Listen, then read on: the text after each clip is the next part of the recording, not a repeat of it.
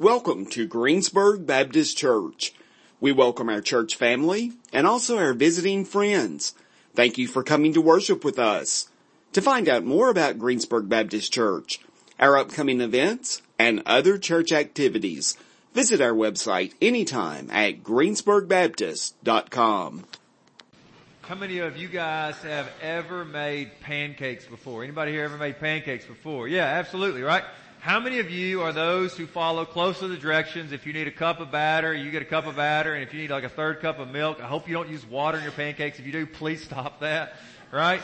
But listen, seriously, how many of you are guys like you follow directions, right? Like you get the equal amounts of parts, right? You follow those directions, right? For those of you that do that, this illustration is probably going to be lost on you, right? My guess is that some of you, because you didn't raise your hand, you're more like me, is that you take the box and you dump it in there and that looks about good, and then you get the milk and you dump it in, and then you start mixing and you realize when you start mixing that it's probably what? One of two things. What? It's too thick or too runny, right? One of the two, and so then you don't measure again, you just start adding more, right? Whichever it is, and if you're not careful, you probably add too much and then it's like you need the other one, right? At this point in the illustration, those of you that raised your hand are saying, and that's why we measure. To those of us who do what I'm saying, this ritual, you respond, live a little, right? So we both push on each other, right? We feel this tension of how it happens. But listen, it's often that this illustration maybe proves the point. Often the cure is just add a little bit more of what you need. Right? Like, so if you're lacking this, then put this in. And if you're not careful, that religion can be a lot like making pancakes.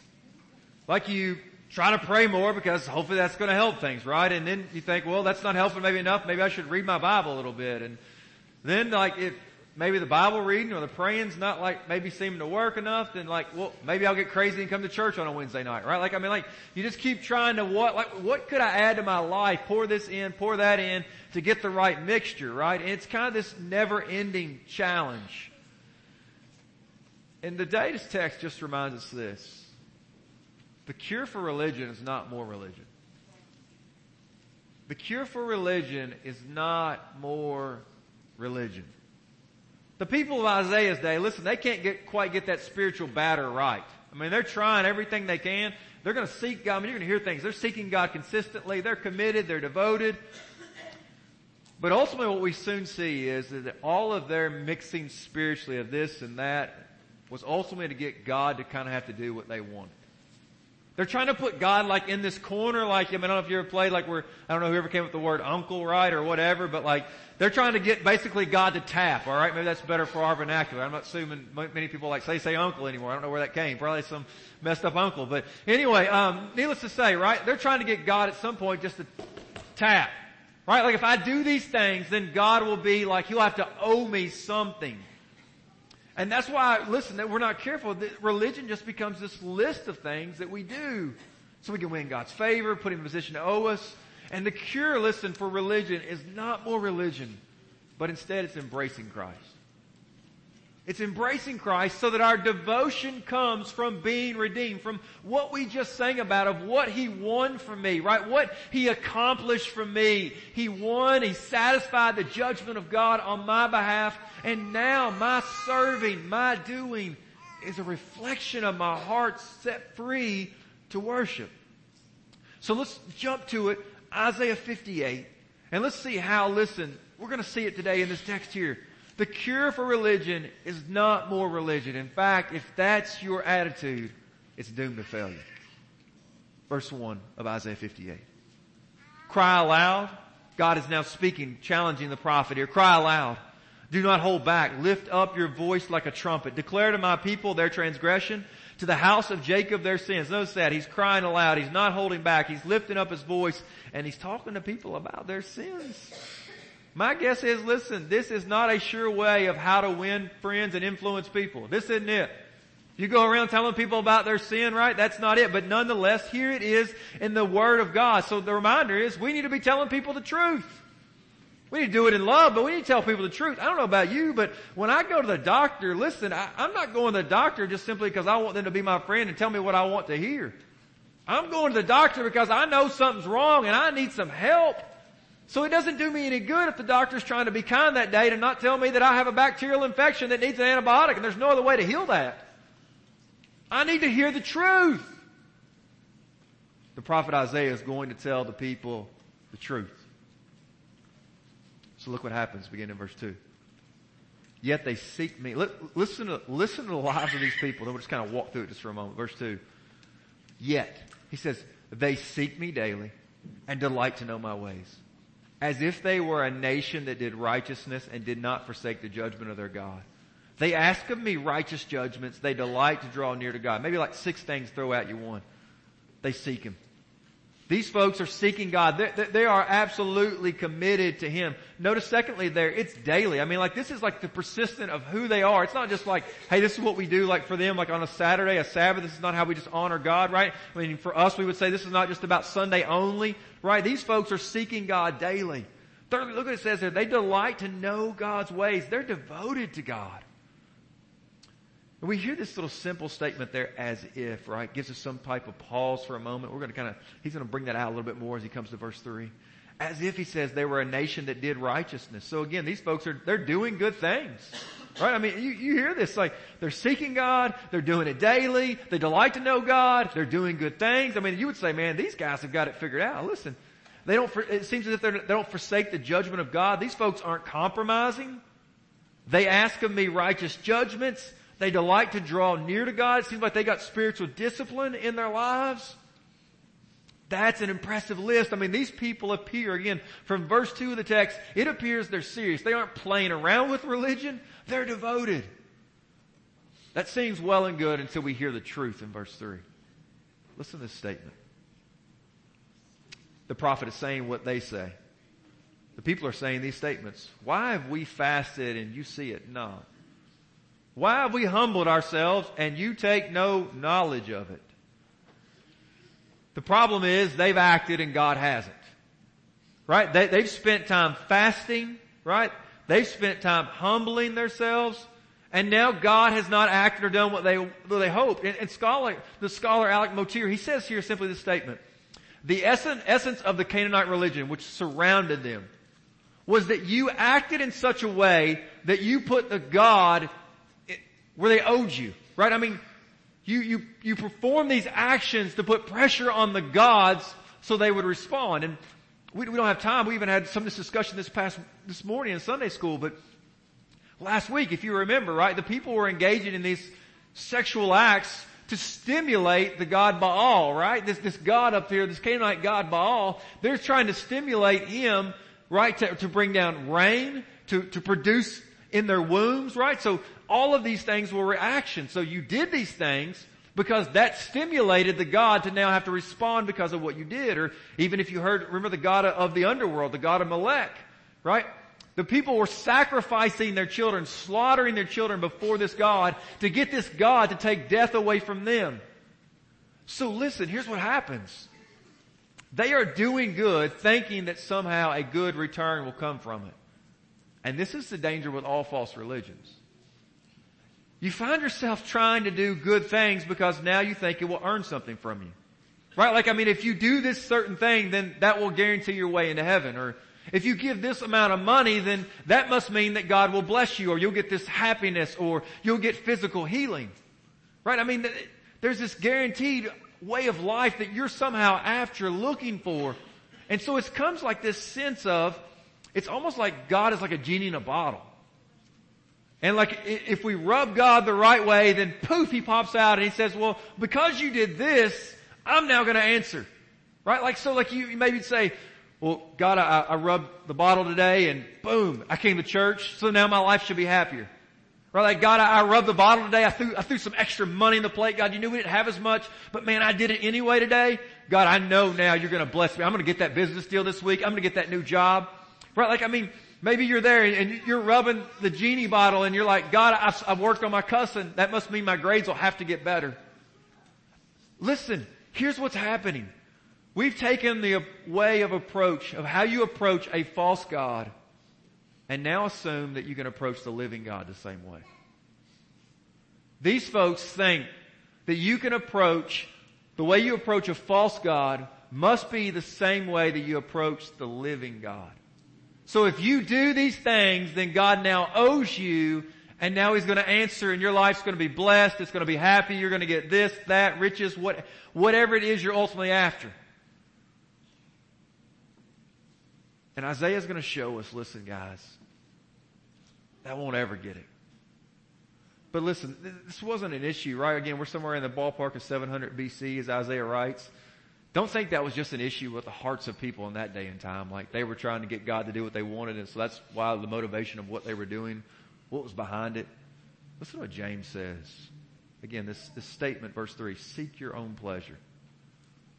Listen to what verse 2 of James 4 begins. Or says here, you do not have because you do not ask, right? You've probably heard that adage. You have not because what? You ask not, right? You've heard that. So the motivation behind that is sometimes we just rip that verse out and we like it all as it is. You have not because you ask not. That means if you ask God for whatever you want, then you'll get it. That's why you got to always read within context. Listen to verse 3 of James 4, the very next verse. You ask and do not receive because, here's why. You ask wrongly. Well, how is it when we ask wrongly? Here's what he says. Here's your asking why it's wrong, and here's why you're not receiving. To do what? Spend it on your passions. The very same thing they were doing in 700 BC. The church in the first century was struggling with it too. So my whisper to you and to me is, don't be surprised if that same heart lives within you. That you have a desire to do your own thing. That you have a desire, right? I mean, to mix that batter up with God where He'll have to answer because of the things you've been doing, and now He's going to somehow own you or owe you. That's the very same thing they were doing there in Isaiah's day. He says, listen, you guys, you're going through all the stuff. You got it down.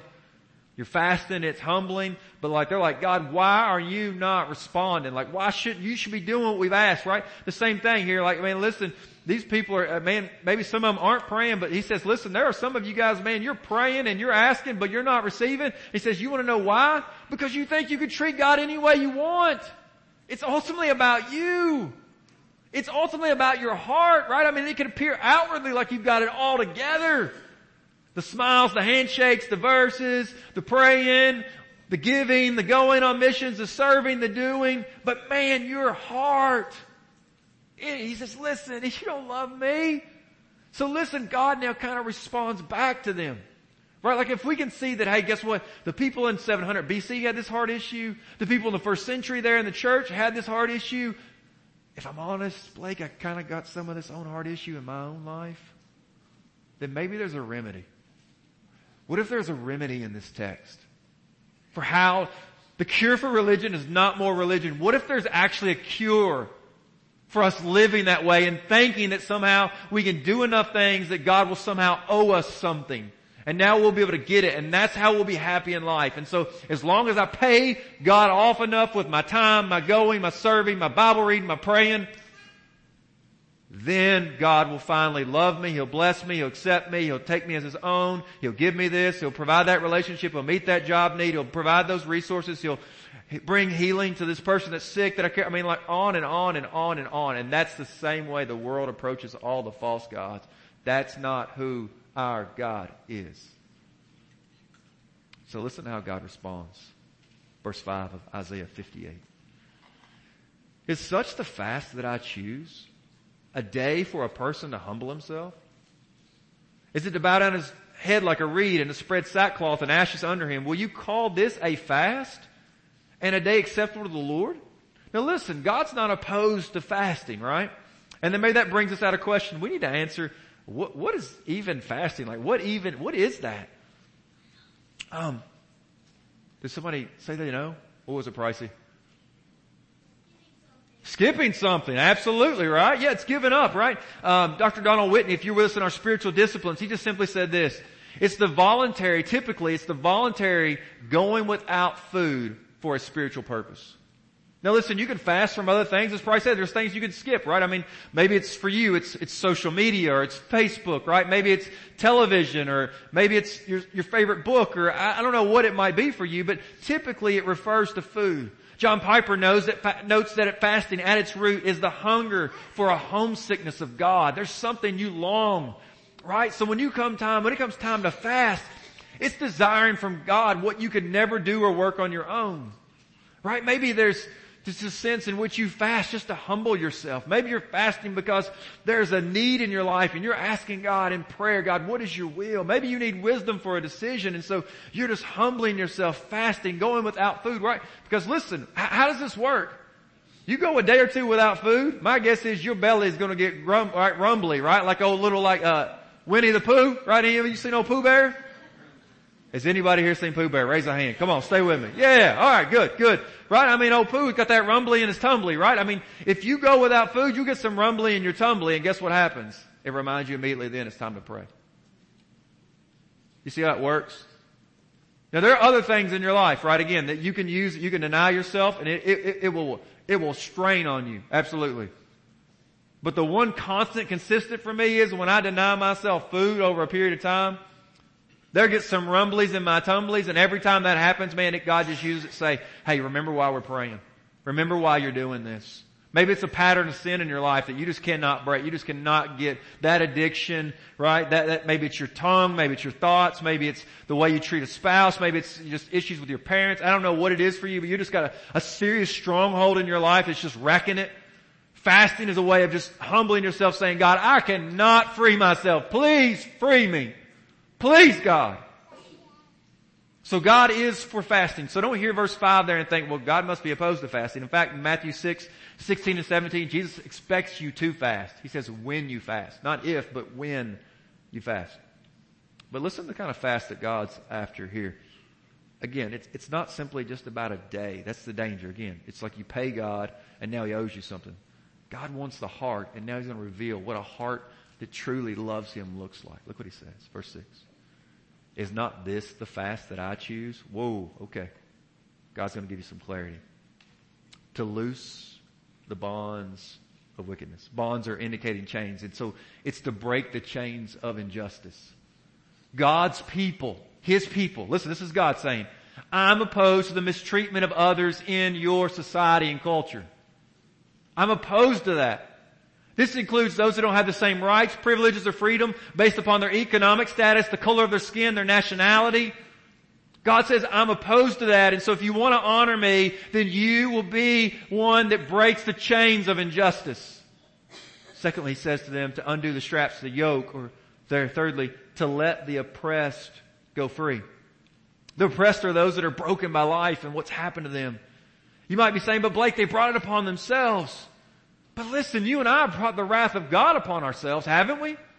I mean, our sin and rebellion and rejection of God, and yet what did God do? The fact that we have brought this upon ourselves, what did He do? He sent, for God so loved the world that He what? He gave, didn't He? His love moved Him to action even though we had not earned or ever deserved it.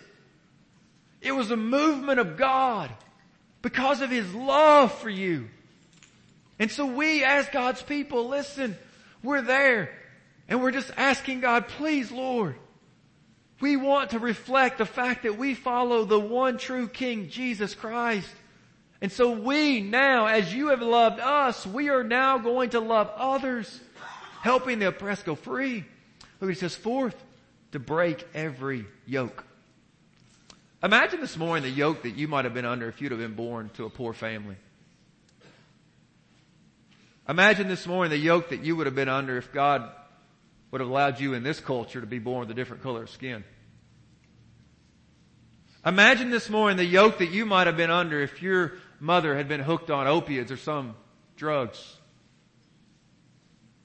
I'm afraid that we often think that we are so special, but the reality is we are all just the result of God's grace. And the fact is that we live in a culture that is messed up, that doesn't reflect this. That's why the church should look so different. Do you see it? The church should look so different. We should be breaking these yokes. Listen, the reality is for so many folks, listen, because of what they were born into, our culture said, you go to the back of the line. If that's your skin color, you go to the back of the line now. If that's the economic situation that you come from, you go to the back of the line now. This is not to be it for God's people.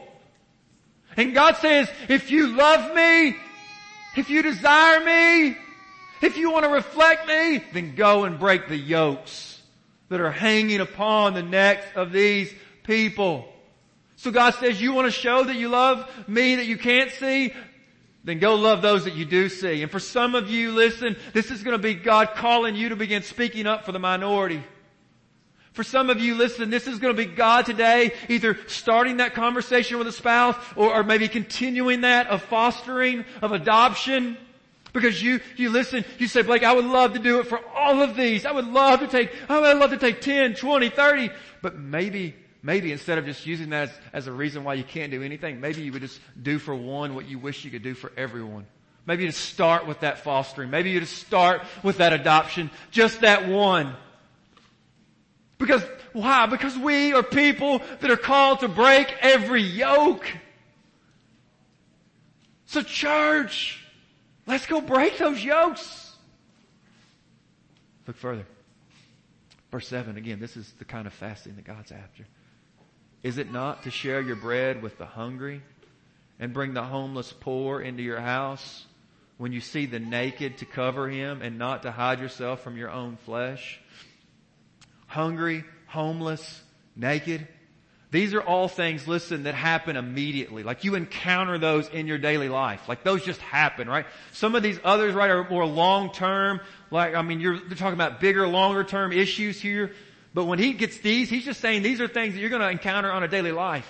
So I want to ask you practically, when's the last time you fed somebody that was hungry in our community? Do you know any hungry people? I'll be honest with you, like when I read the second one, bring the homeless poor into your house, I've not yet done that. And I don't know, I'm struggling. Like I struggle. Like when I read that, I'm like, ooh. I'm struggling with that. Do you have some struggles with these? Like we might need to say today, if we don't know hungry people, if we don't know people that struggle with housing, if we don't know people that are struggling with clothing, then maybe our circle's too small of everybody that looks and comes from places just like us. Now listen, I got to deal with it myself. But isn't this beautiful? This is 700 BC, 2,700 years ago. This is the Old Testament. So it's a reminder, as a church, we're not just New Testament people. We are Old and New Testament people. Why? Because it all ultimately points to Christ, and we're coming there. But that's why we've been in this book since April of 2018, the last Sunday in April. Because we believe that all Scripture is indeed God's Word. It is God-breathed, and it is all useful for teaching, rebuking, correcting, and training in righteousness. All of it. 2 Timothy 3:16. So I want to ask you, again, when you think about providing shelter, maybe it's just simple right now as giving somebody a ride. And again, I realize we've got to be wise, and full disclosure. To my knowledge, Em could probably tell you for sure, I'm not aware of a time that I picked up somebody with my kids in the car. But if I'm riding down the road and it's just me, listen, look at me, I'm a weak brother. I'm just telling you the truth. That's a fact, Jack. I'm not imposing, I'm not threatening to anybody. But if I drive by and there's a seat in my car, do you not think that I probably need to stop? Unless the Holy Spirit's telling me no to keep on driving, I need to seriously deal with that. So maybe it's just for you, it's just a first step. And again, I know it may look different, specifically to our ladies. I mean, there may look different for each of us. But maybe that might be a first step. When you think about somebody naked, I want to ask you just a practical question. When you get around a large group of people, every now and then just look down. And my guess is if you look down and if you run in circles that are big enough and wide enough, you're going to see people here in Greensburg, KY that need shoes. When's the last time you helped somebody get a pair of shoes? So let's don't hear this text and think it's like far off, far off, far off. No, let it land on our lives. Who do you know that needs shoes? Now listen, for some of you, and again, this is going to be my application at the end. Maybe I'll go ahead and just say it now. The hungry, the homeless, and the naked is not just a simple, like, I'm going to do this when I show up at McDonald's drive-thru. I'm going to do this. I'm going to help get some shoes. No, you got an extra room in your house. You got an extra bed in your house. You got food in that pantry. You got extra clothes. Why? Because God's sending you a kiddo. It's stirring in some of you, man. I know it is. That fostering, that adoption is just burning. I know it is. Why? Because that's the heart of God, and He's placed it in you, and you just, man, you sense that heart of God. So it's not just a temporary for some of you, it's long term. Like you see those children, you know they're hungry, you know they're homeless, you walk past that door in your house, you see that bed that's there, you see that extra food in your pantry, you see those extra clothes, and you know, man, there's a kid somewhere. There's a kid somewhere, God, that could, man, you can bring in our house. Go do it, Jesus. Go do it, Jesus. Then, verse 8, watch this. Then, look what he says. Then shall your light break forth like the dawn, and your healing shall spring up speedily. Your righteousness shall go before you. The glory of the Lord shall be your rear guard. Then you shall call and the Lord will answer. You shall cry and he will say, here am I. Listen to these kind of things that happen as a result. First, their light breaks forth. Man, it's just a new beginning to life. Like, I mean, it indicates like that springs of the deep just bursting forth. There's new life. Secondly, look what he said. There's healing shall spring up speedily. There's going to be restoration, healing in your lives. Notice that God, He is going before them and He's also their rear guard. He's got your front and back. It's just the protection of God upon His people watching over your life. Fourth, look what it says. Then they're going to call and God's going to answer. They're going to cry and He's going to say, here I am. Here I am. There's an intimate relationship with God. And listen, this is important. We hear all of this and there's a real danger this morning in thinking, just like that batter. Okay. So worship God. Check in my life. Doing good things. Check. Social justice and those issues. That's where my hole is. Okay, Blake. I see it. You're right. I not done a very good job feeding the hungry, the homeless, the naked. I need to work on that. Remember the point of the sermon. The cure for religion is not more religion. If that's what you think this message is about, you've missed it. Listen. There's so many times that we can do things outwardly, but inwardly our heart is miles away. Like we can give to the poor, serve the poor because maybe we feel sorry for them or release their kids, but we think their parents need to already get it together and get a job. So we can be serving people all the while hating and destroying them in our hearts. Do you see it? This isn't just about doing. These people are doing, and they're not getting it. This is about a heart change. This is about a heart that's been set free. Listen, you go to church, you read the Bible because that's a way to a better and happier life. In reality, listen, religious life can just come back to being about us. It's dangerous. So I have to ask, how, Blake, does this passage transform who I am by ultimately looking to Christ? Because if not, you hear this message today and you think, now I need to go out and do this, go do this, go do this, go do this. All the while missing how Christ transforms this. It's interesting because Jesus quotes from this very passage in Matthew 25. And He says at the end of the time that you, and me will all stand before Him. And He says He's going to put some on His right and some on His left. And listen to what He says. Verse 37, Matthew 25. The righteous will answer Jesus saying, Lord, when do we see you hungry and feed you, or thirsty and give you a drink? When do we see you a stranger or homeless and welcome you, or naked and clothe you? Sound like Isaiah 58? That's what Jesus is pulling from, this very passage. And when do we see you sick or in prison and visit you? And the king will answer them, truly I say to you, as you did it to one of the least of these, my brothers or my sisters, you what? Did it to me. Jesus just totally transforms, right? We're looking, thinking that person, that they need this, they need that. Jesus says, man, when you love them, you're ultimately loving me. When you see that person walk on the side of the road, you need to think about Jesus. When you see that child that needs a home, you need to think about Christ. Right? So Jesus is saying how you love them is how you love me. Right? And if you're not careful, again, you can hear this and you just think, okay, who's sick that I need to go visit now? Who's in prison? Maybe that I go visit. Man, we're missing it. This is not about more things to do. We can get exhausted doing things in the church. It's only seeing Christ and His rescuing us from the judgment of God for all eternity that will move our souls. It's beholding His beauty, that deep love that He has for us. But Jesus says, when you don't care for these people, you don't care for me. Is that because Jesus just cares for the poor? Do you think that's like why Jesus is saying this in Matthew 25? No, yes, does He care for the poor? Absolutely. But I think it goes deeper. Realize this. Christ became poor for us.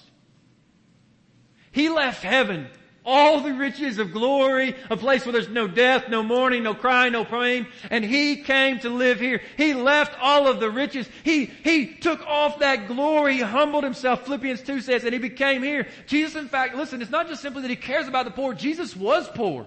When Jesus was born, they put Him where? In a cow trough. How many of you, like after you were born, were put in a cow trough? Listen, it's not just simply that Jesus cares about the poor. When it came time for Him to be circumcised, you know what His family brought? 2 pigeons. You know why they brought 2 pigeons? Because that was the lowest rung economically that was available. So if you're the poorest of the poor, then that's what you bring, and that's what Jesus' family brought. 2 pigeons. Think about this though. Jesus isn't just simply concerned about the poor. He also knows about the homeless. Right? I mean, He says, foxes have holes and birds have nests, but the Son of Man has no place to what? Lay His head. He knows something about the homeless.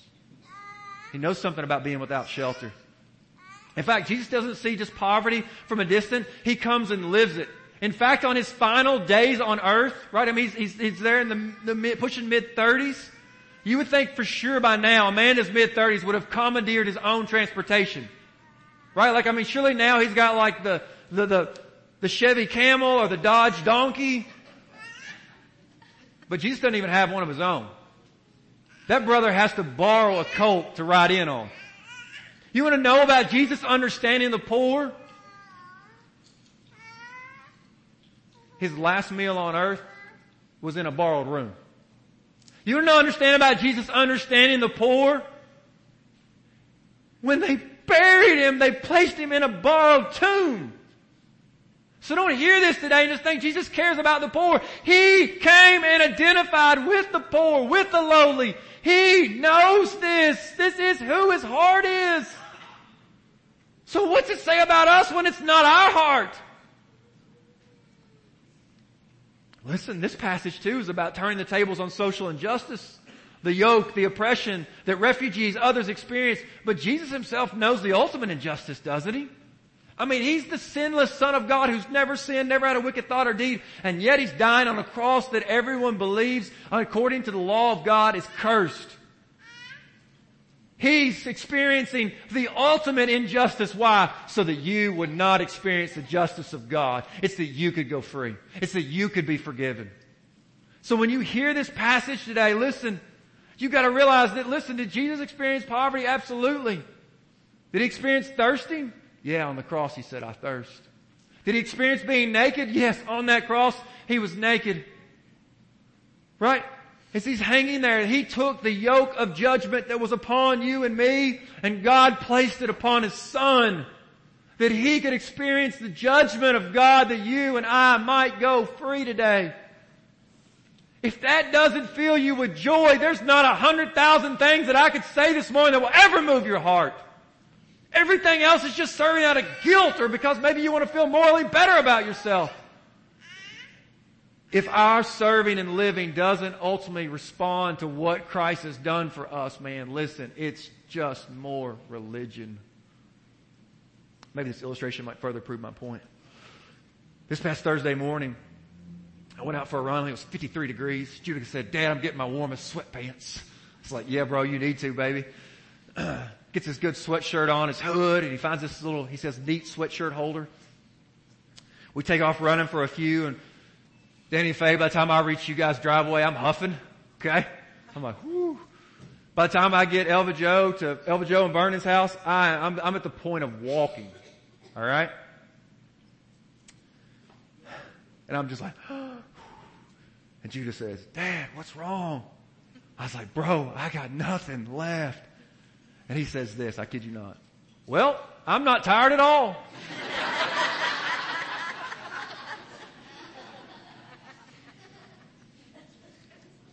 I'm afraid that spiritually, man, we're living like that guy trying to push the cart. We're trying to put people in it to get ourselves, and man, we're exhausted. There's a better way to come and have Him transform your heart and life, to experience true freedom, true joy, that you can push and run with joy. Will you get exhausted? Absolutely. But all the joy of coming to that driveway and realizing my little boy said, I'm not tired at all. It just gave me a little fire in the belly. I was like, come on, Daddy, push! Do you feel it today? The love of Christ toward you, calling you today to go. So maybe, again, just a couple things in closing. Think about this. Think about how many children in this community are maybe struggling to read and to write. Now imagine this, if they become 16 or 18 years old, do you realize where that puts them socially and economically for the rest of their lives? Because they can't read or write. Some of you know this personally because you're involved with our Awana program and you realize that you're working with kids that you now discover are struggling to read. What if you, listen again, let's just don't hear this and put it on the shelf. Take this message with you. What if you went and tried to help that kid learn how to read? Maybe it wouldn't work for that kid, but what if you reached out to our school system and said, listen, I would love to come in and help. There's kids that need extra work. What if you just practically said, I want to be there. I want my hands and my feet. I want to pour into a child. So listen, you hear this. Don't run and get on your soapbox and say, well, it's social structures or it's to break down the family. That may be the truth in both of those situations. But the reality is that 7 or 8 year old kid can't read. And they need somebody to help them. So will it be you? Again, are you ready to fight? Are you ready to fast like that? To break off that yoke for these kiddos? To set that oppressed child free? Again, for you thinking, I want you to challenge you today, adoption or fostering. I want you to think about it. Conversation needs to happen for some of you. Needs to happen. For some of you, listen, that window in life may have passed or God's not calling you, but man, you got some resources behind you that's going to help that family. You do. You got some resources. God's going to use you. You may not be calling to come into your home, but you're going to be standing beside some of those that are, and God's going to use those. Third and last, think our hands and my hands. Our hands. I don't know if you know it, that every week, this church takes $1 for every person present. So every person, if we have 200 people, then we have $200 for that week. We intentionally take $200 that week and say, I don't know about you, do you like it when you flush your toilet, that it flushes? Right? We tell our boys it's just like being on the mission field, man. If sometimes it's yellow, it's okay to let it mellow, but if it's brown, you gotta what? Put that sucker down, right? You with me? Do you know there's people in Greene County that they can't flush it because they don't have water? They don't bathe because they don't have water. There's people right here in your community that don't have electricity and they got kids in the home. My guess is you like it when the air gets on. Do you know there's people right here in this community that are hungry? In fact, you show up on a Wednesday and Sunday night, part of our ministry, you'll see kiddos that are hungry. In your community. That's our hands. Us as a team being a part of that. So maybe you would just be a part. Maybe as a college student you say, I don't have much to give, but maybe you give $1 to be a part of that. Maybe a kiddo, you don't have much to give, but maybe each week you could just come bring your $1 because you realize there's a family, there's a kid just like you that needs help. And you would say, man, I hope pray this church goes and helps those people. Some of you have the gift of mercy and you need to come and walk beside us in that ministry to help be a part of serving and loving. Last, your hands. Will you just pray right now as we close? God, would you provide me an opportunity this week to love on the poor, to speak up for the oppressed? God, to do whatever you call. God's placed all of you in different places of influence. He'll take you to different places. You'll see different faces.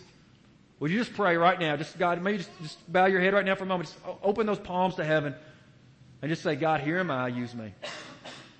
Just for a moment right now, you and the Lord, just have that you want to be used. Ask God for the opportunity and the boldness to act on it.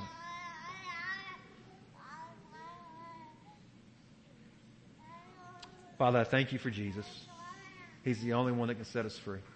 Thank you that He doesn't simply just care about the poor. He became poor for us that we might become rich in Him.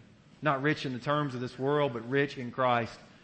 And Father, I pray now for everyone here who has experienced that grace, that they would follow in the footsteps of their Master, empowered by the Holy Spirit, not pushing the stroller in their own strength today, but empowered, spirit, soul power, coming from the power of the Most High God, pushing them to go further up that hill, to go further in that conversation.